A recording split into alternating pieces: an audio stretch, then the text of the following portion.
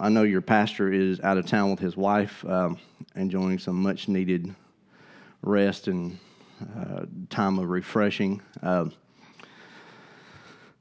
Today I want to talk to mainly the mothers, but dads, you're not left out, because what I want to speak to you about is, are you leaving a legacy of faith for your children? Are you living your lives as moms and, as dads too, in front of your kids and leaving a legacy for them to follow of faith and faithfulness to God? It's a sound no relay runner wants to hear. Ping, ping, ping. It's the sound of the baton hitting the ground. At the 2008 Beijing Olympics, the U.S. men's and women's 4x100 relay teams dropped the batons in their qualifying races. The dropped batons disqualified them from any further races. See, there's a great importance to passing the baton to the next generation or the next person well. Moms, are you passing the baton well? Dads, are you passing the baton well? See, what you're passing is a legacy of faith to your sons and to your daughters. They learn by watching you. They listen to what you talk about. You're the example they're going to follow. Now, their faith won't be your faith, but it will be modeled after yours. So it's very important to pass the baton well. If you have your Bibles, turn to 2 Timothy chapter 1. 2 Timothy chapter 1. We're going to be in verse 5, and I'm going to have y'all jump around a little bit. We're going to read this first, and I want you to keep it in mind as we go through the message this morning. If you're there, I'm reading out of the Holman, so if your translation is a little bit different, that's cool. Yeah, exactly. Just follow where we're going. Paul has wrote this letter to Timothy, and in my Bible, it breaks it down for several verses and says it's Thanksgiving. And what he is doing is he's recounting back to what he knows about Timothy and his family. In verse 5, Paul says to Timothy that he is clearly recalling your sincere faith that first lived in your grandmother Lois, then in your mother Eunice, and that I am convinced is also in you. Now, if you'll flip to chapter 3 in 2 Timothy, verse 15, Paul is saying, "And you know that from childhood you have known the sacred scriptures, which are able to give you wisdom for salvation through faith in Christ Jesus." What I really want to talk to you guys about is this idea of leaving a legacy of faith. For Timothy, you see that because Paul recounts it was in your grandmother Lois, and then it was passed to your mother Eunice. Timothy, it was passed to you from your mother and your grandmother. They have left a legacy of faith for you to follow.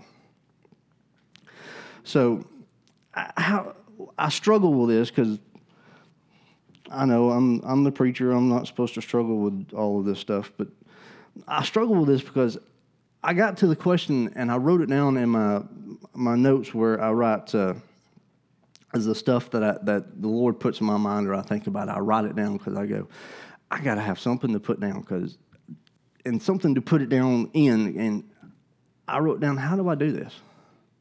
How do we do this? How do we as parents, how do you as moms, how do you as dads, how do you do this? And as I started praying through it and started racking my brain over, okay, I know I'm a parent. I have 2 young kids. You've seen them running around. I wish I had their energy. But how do we do this? And I started thinking, okay, I know the Word of God has an answer for every question I've got. Amen? So how do we do this? First off, you got to teach it to them. You got to teach it to them. I told you we were going to jump around a bit, so go to the book of Deuteronomy. That's Old Testament. That's from the time of Moses. If you find Numbers, it's just to the right. Chapter 6, verses 4 through 9 say this. I'll give you a moment to get there. I know some of y'all are flipping through Bibles going, where on earth is Deuteronomy? If you get to Joshua, you've went too far. Starting in verse 4, Moses is writing what the Lord has said to him, and this is what the Lord says. Listen, Israel, the Lord your God, the Lord is one. Now, for some of y'all who may be asking the question, okay, Old Testament stuff, does this really matter? Yeah, because you learn who God is in the Old Testament. You see his faithfulness to Israel throughout the Old Testament. And from there, we learn a great deal about who God is and what he is like. The Lord your God, the Lord is one. It doesn't mean singular. It means a unity. He is united. If you look back in the Old Testament to Genesis chapter 1, you'll see where in the beginning God made and the Spirit hovered over. What you see is when you look at it through Hebrew eyes, is that God the Father made through Jesus Christ, empowered and done through the working of the Spirit. The Trinity's been there all the time. So the building blocks that we have to teach is the foundation of our faith. What are we teaching our kids? Are we teaching them that the Lord is God and he is God alone? Or do we sit back and we worship the television? Do we sit back and we worship our iPhones? Do we sit back and we worship a college football team? Now, I'm from Alabama. I grew up in Gadsden. My parents are here. They can tell you exactly where. So I know in Alabama you have two choices at birth. You're either an Alabama fan or you're an Auburn fan. Roll Tide. Nobody's perfect.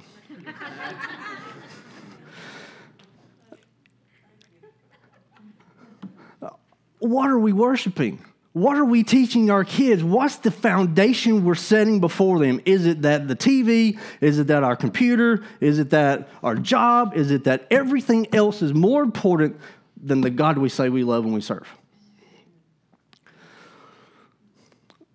You see, we've got to teach them the building blocks of our faith. They're not born knowing. We have to teach them. Because I guarantee you, if you don't teach them to love God, the world will teach them to not love God. If you sit and listen to what is happening in our public schools, you will see they are taught not to love God. They are taught that evolution is a reality. It's not. Evolution is a theory they can't prove. If you do not look at what you're teaching them, they will grow up thinking, you know what? I can go to church, I can check it off my social events, and I can be done, and that's all that's required of me. What are you teaching them? What are you teaching them? Verse 5, love the Lord your God with all your heart, with all your soul, and with all your strength. These words that I'm giving you today are to be in your heart. It's got to be something that you as a mom, you as a dad internalize. It's got to live in you, because if it does not live in you, it will not come out of you.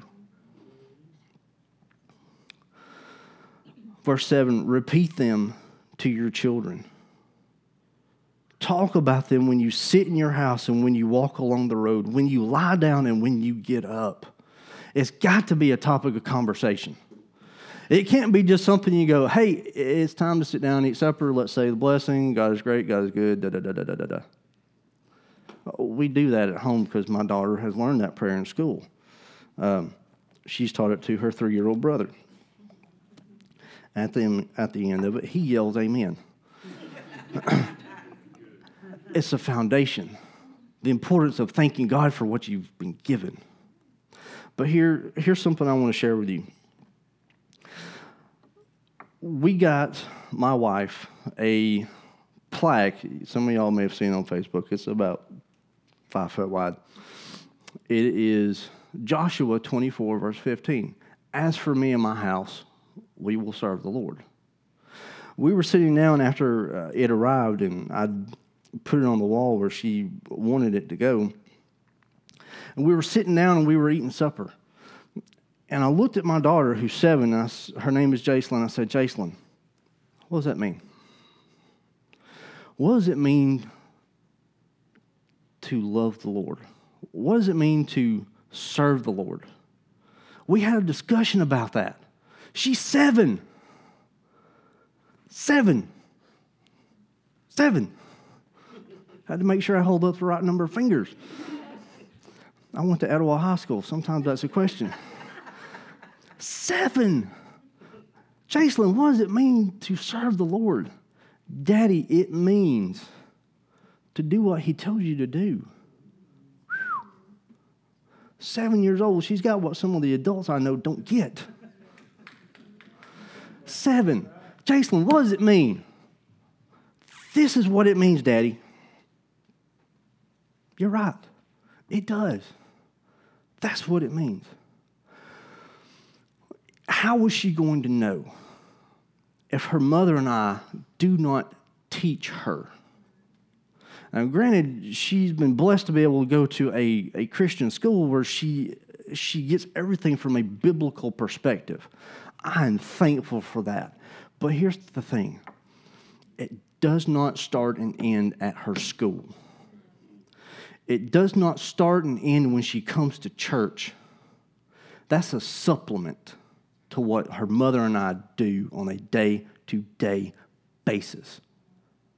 Because if they're not teaching it and we're not teaching it, guess who's not teaching it? Everybody that matters in her life. And guess what she's going to be taught? God's not real. That stuff from the Bible, that didn't really happen. When she was 5 years old, she'd been asking us question after question after question about sin and about Jesus Christ and his death on the cross. And she asked and asked and asked. 5 years old. 5. How does she know if we're not teaching that to her? How does she know? Of course she hears it at church, but if that's all she hears, that's the only place she hears it, it's not going to sink in. She's not going to learn the truth of the matter that as sweet as you are, as beautiful as you are as my daughter, you were still born a sinner. If she does not hear it from us, if she does not know and learn from us, how is she going to know? I can guarantee you walk anywhere out there, outside these doors, and ask somebody to teach her that, they're going to look at you, snicker, and go, whatever. I'm not teaching her that garbage. It's not real. It's not true. But you and I, because we have a relationship with Jesus, know it's true. Because it's happened to us. We've come to the point where I know I'm a sinner. The Spirit of God has convicted my heart. I know I'm not right with God, and if I died right now, I would spend an eternity in a place called hell. At 5 years old, my daughter's asking those questions. At 5 years old, and I will not forget the day because it was the day before my birthday. She had her real birthday. The following January, I got to baptize my daughter. How was she going to know what any of that means if I'm not teaching her? If my wife is not teaching her? She can get it at church because she goes to a Christian school. She can get it at school. But if that's the only thing that she's getting and the only place she's getting, it won't sink in because she does not get it from me. She does not get it from her. Because God has tasked us as parents to be the one to teach our children. It says here in Deuteronomy, he's talking to parents, fathers, mothers. Put these words I'm teaching you in your heart. Don't just have it up here. It's got to be here. If it's here, you'll talk about it. Why? Because it is important to you. And because it's important to you, you'll want to sit down at the dinner table and say, hey, what has God done for you today? What's God doing in your life? He goes on to say, bind them as a sign on your hand and let them be a symbol on your forehead. Write them on the doorpost of your house and on your gates. Now, the Jews took that really literally, and they put things on their hands and things on their heads and to put these words that Moses was teaching them. That's not what he's saying. He's saying it's got to be a part of your everyday life. It's got to be something that you know when you sit down and you talk with your family and you spend time together, you're going to talk about it. It's going to be evident because of how you live your life that this is true and this is important to you. You have to discuss it with them. What does this mean? See, it's good to be able to quote Scripture, and they have to memorize a verse each week, and on Fridays they recite it for a grade. That's great. It's putting it here. But it's got to be here. You got to put it in your heart. Because if it's here, you won't forget it, and when you need it, God will call it back up for you. So we've got to teach them.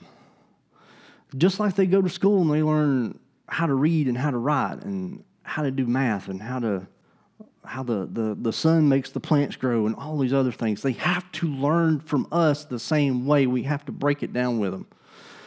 This is what it means to love God. It means you do what he tells you to. It means you obey what he tells you to do. Well, how do you know? You have to pray. Well, Daddy, how do you pray? Mama, how do you pray? That's a harder one to teach you, but I guess I can just show you. Come on, let's pray. See, we have to teach to them. We have to teach to them what they need to know to be followers of Christ. Mamas, how you doing on that? Daddies, how you doing on that? Are you teaching them what they need to know to follow Christ? To get to that point in their life where they go, you know what? I know I'm a sinner. I need a Savior. Jesus Christ is my Savior. I need to have him. Are you teaching that to them? Not only do you have to teach to them, but you have to model it for them. See, it has to be more than just talk. It has to be more than just talk. James chapter 2, verses 14 through 18. I know I really have y'all jumping from one side of the Bible to the other. If you get to 1 Peter, you went just a little bit too far. You found Hebrews, you're almost there. What good is teaching them information? What good is teaching them information if it does not lead to actual transformation in their life? What good is it? It's just stuff you can know when you regurgitate for a test. Life is not that kind of test. It's something you have to model for them on a day-to-day basis. They've got to see you slip up and act stupid. They've got to see you get it right.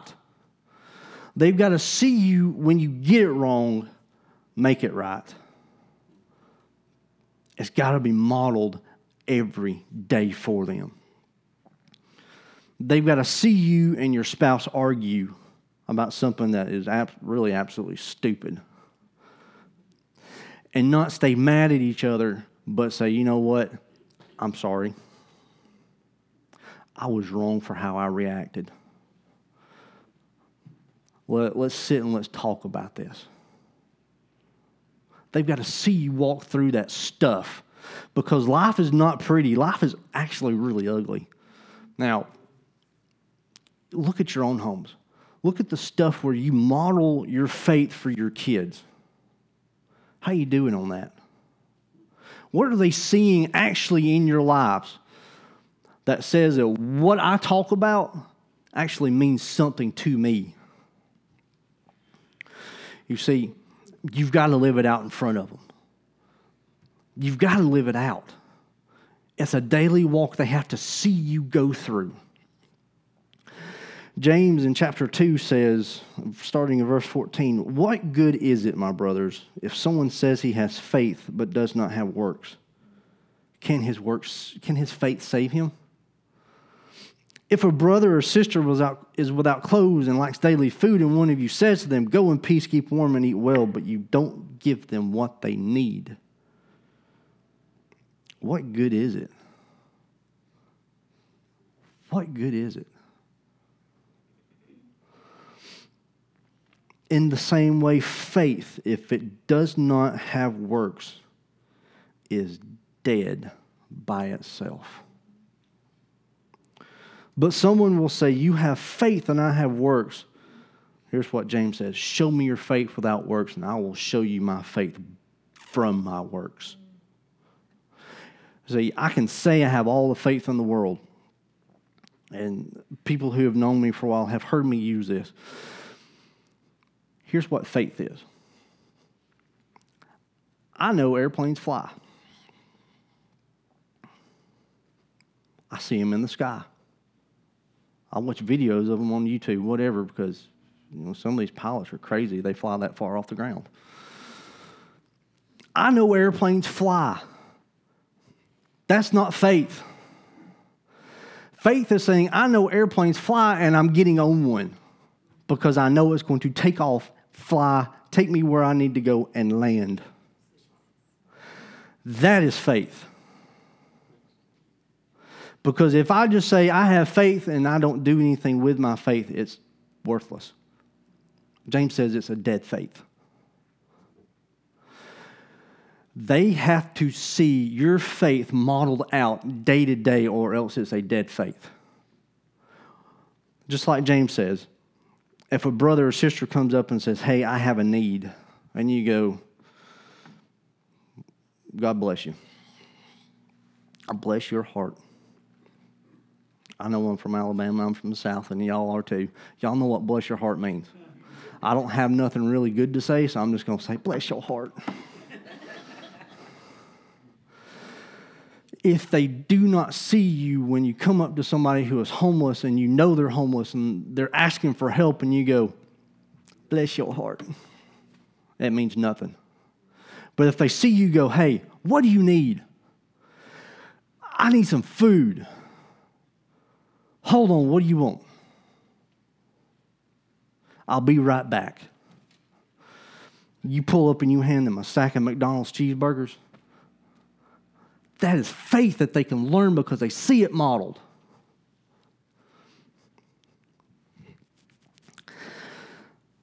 The problem in the church, and I know you're thinking, "Hey, you're a young guy. What do you know?" I've been in church all my life. I grew up in a little country Baptist church in Gadsden, Alabama called Mount Pisgah Baptist Church. My grandmother went there. My mother went there. My sister, me, my brother, half my stinking extended family went there. Just about everybody in the church was somehow related. I almost swear, somehow related. Either through blood or they just known each other long enough. It's like you're just family. So I've been in church all my life. I've seen what church in some situations is. It is a gathering place for old people. If you are not modeling for them the faith they should have, you should not sit back and question why your teenagers and why your young adults leave church and don't come back. Here's the problem. You've modeled for them a faith with a boring, dead God. If they do not see God actively working in your life and you model that in front of them and you show them and let them walk through it with you, you have a boring God and they have no interest in a boring God. But if they see you, hey, your mom's going on a mission trip. She is terrified of flying. She's going to get on 3 airplanes and fly 6,000 miles because there's a people who need to know about Jesus. And they see her get in the car, drive to the airport, and they FaceTime, and Mama's going, hey, I'm about to get on this airplane. Let's have a quick prayer. Bye, I love you. I'll call you or I'll text you when we get to the next airport. If they see her do that, there's a faith that they can model theirs after. Who, even though Mama's terrified, Mama's still going. But if they say, well, there's people who need to know about Jesus, I hope somebody goes. What are you teaching them? What are you teaching them? That those people are not important enough for you to go personally and tell them. I'm a seminary student, which means all my spare time and all my spare money goes to a school in Georgia. My wife is snickering. She's going, yeah, tell me about it. One of my professors recounted a story where he was talking with his evangelism professor when he was in seminary years and years ago. Now, he was on his way to this church to teach about evangelism. And this is the evangelism guy. Let's go do outreach. Let's go tell people about Jesus. Let's go knock on doors and say, hey, how are you doing? Do you know Jesus? More than that, but you get the point.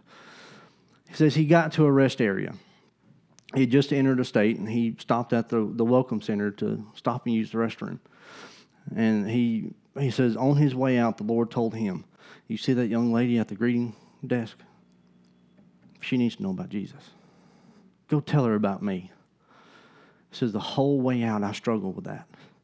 I got in my car, was still struggling with it, to the point where the Spirit of God would not let me put my key in the car, turn the ignition on, and back up. I got out, is what he says, to go back in. And there's this trucker talking to this lady, this young woman, with a tract in his hand, leading her to Jesus.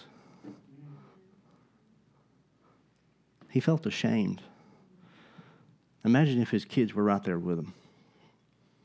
This is the guy who teaches people in seminary to do evangelism, effective ways to do evangelism. He's the guy.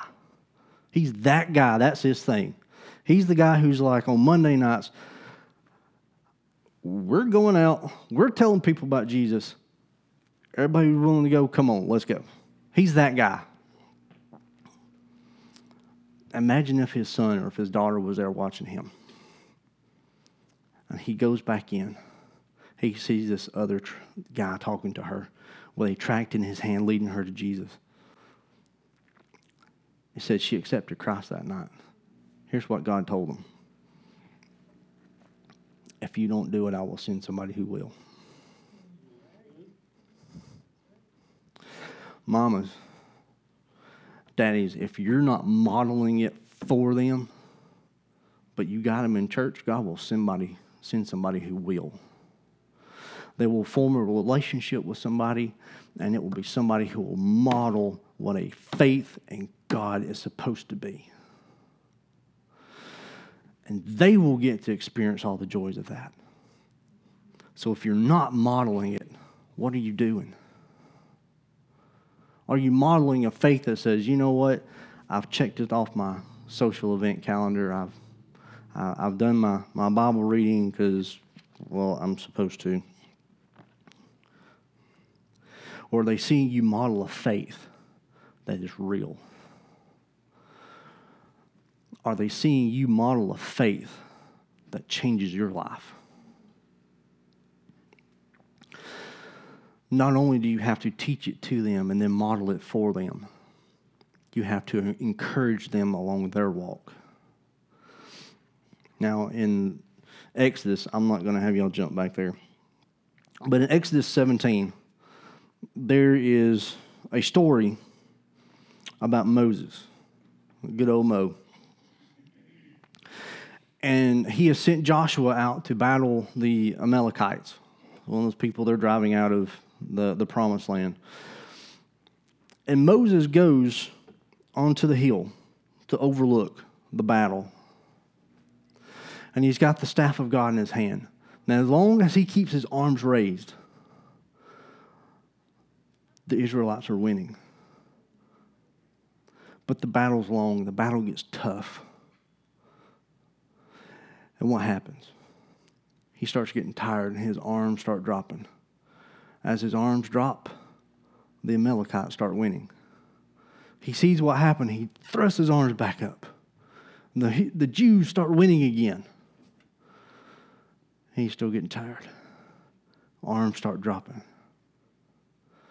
And two brothers come up to him.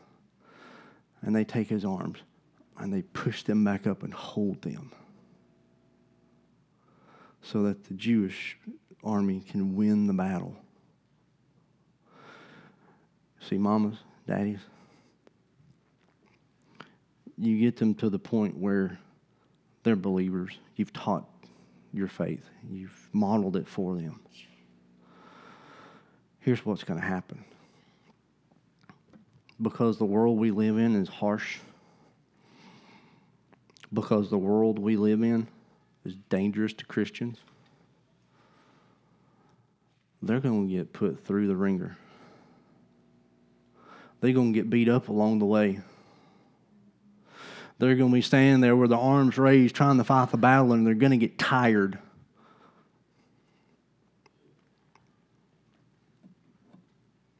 Are you going to let them fall? Or are you going to come alongside of them, encourage them, hold their arms up, and help them fight the battle? What are you going to do? Do you let them fight it alone? Do you? Or do you come alongside of them and say, I know it's hard. I've been there. Let me tell you what God has done for me in that. And share with them and encourage them and pray not only with them, but you pray for them. Because the battle gets tough. The road gets hard. But if you are there in their struggles with them, you are like Hur and Aaron in that story about Moses. You come along, you prop them up. When they get weak, you help them sit down, but you still encourage them and you still fight with them.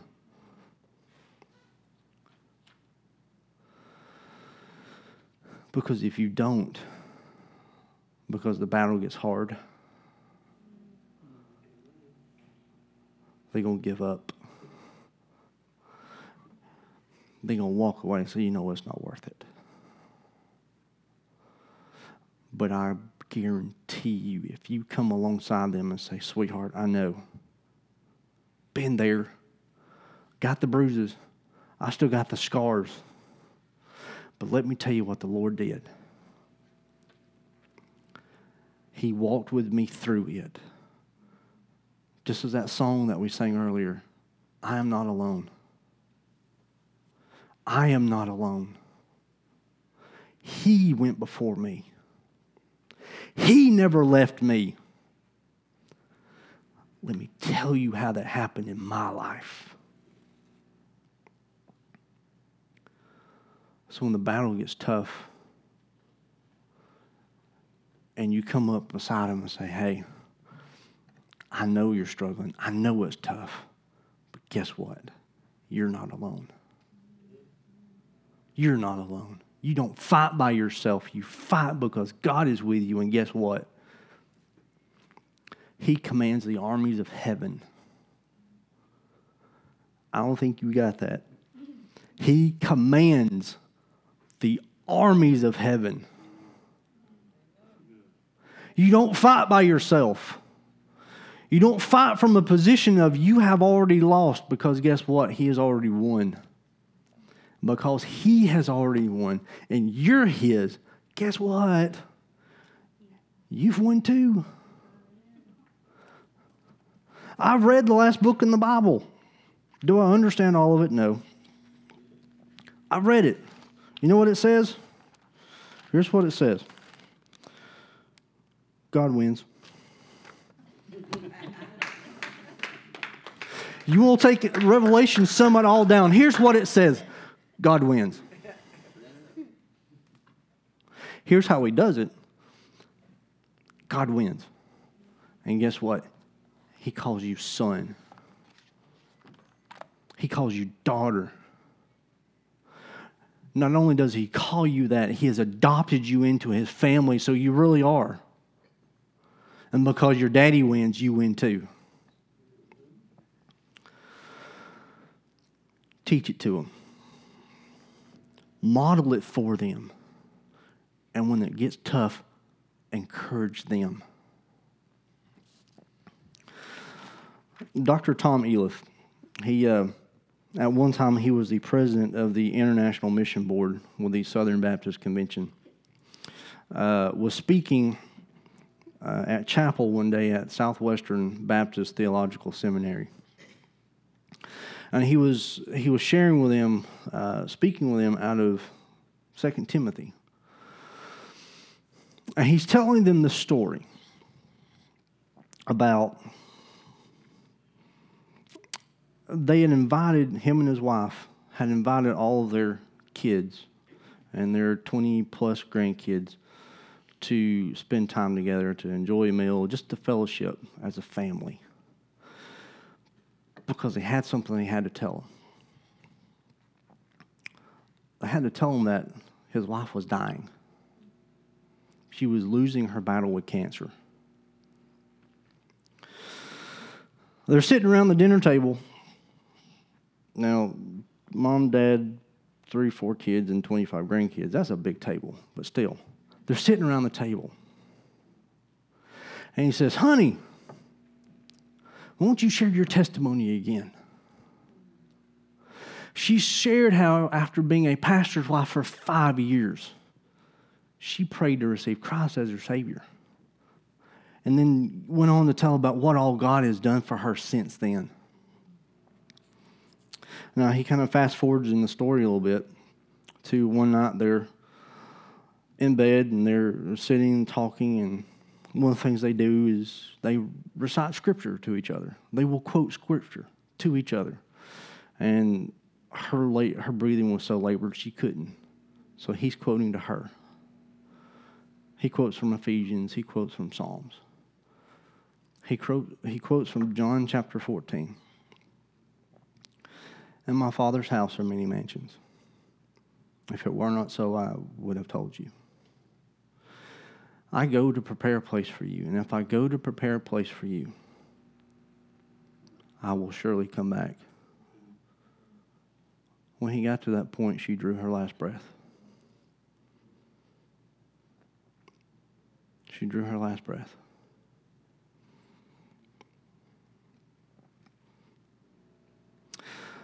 A short time later, he's still mourning and grieving over his wife. They at that time had been married for 48 years and 11 months. And he's sitting, he's having this pity party because he misses her. And he's praying, talking to the Lord, and just crying out for help because he misses her. He gets a text message from one of his granddaughters. Granddaddy, pray with me. I just led somebody to Christ. She's a missionary in Thailand. Granddaddy, pray for me. He says over the next hour and a half to 2 hours, he gets text messages from 4 other grandkids. Same story. Granddaddy, pray with me. I just led somebody to Jesus. See, what they did, not only did they teach to their children, they taught to their grandchildren. They didn't just teach it, they modeled it for them.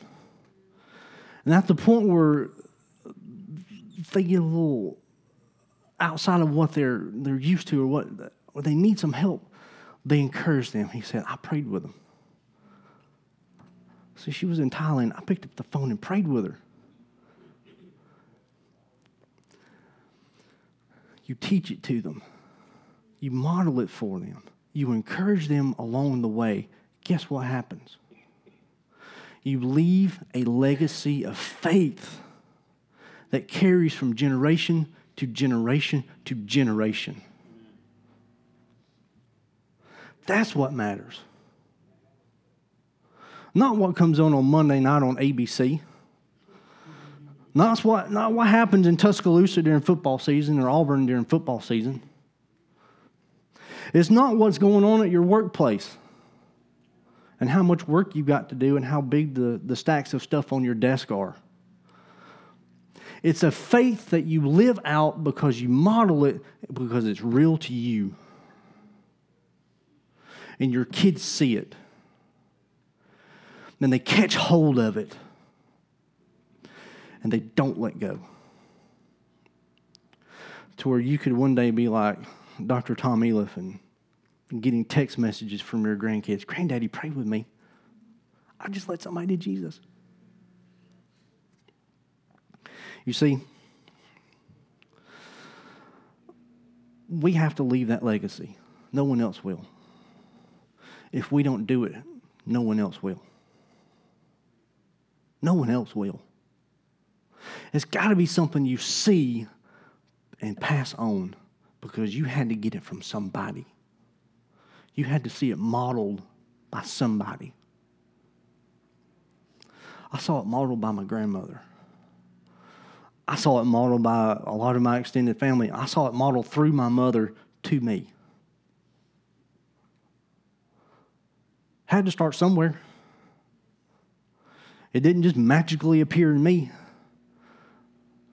Had to be something I saw modeled. It had to be something that I saw and realized was real. To the point that I said, I want that too. Now, it's Mother's Day.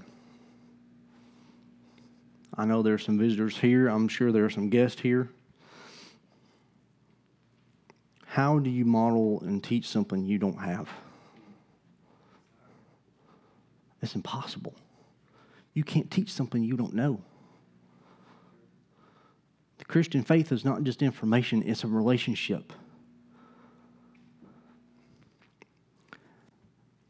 If you're here today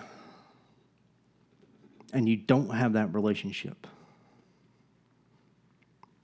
today's the day. You're not promised tomorrow. I've seen too many people who said, I'll wait. And their wait runs out of the actual time they have. If you do not know, today is the day. You've got to understand something. You were born a sinner. You got it from your daddy. Really, you did. If you trace back through Scripture, you got it from your daddy. But not only that, not only are you a sinner by birth, you're a sinner by nature. It's not something you just are, it's something you do. It don't have to come from your mama or your daddy because you're a human being and we live in a fallen world. You're a sinner by nature. It's passed all the way down from Adam, all the way down to me. My daughter, as precious as she is, was born a sinner.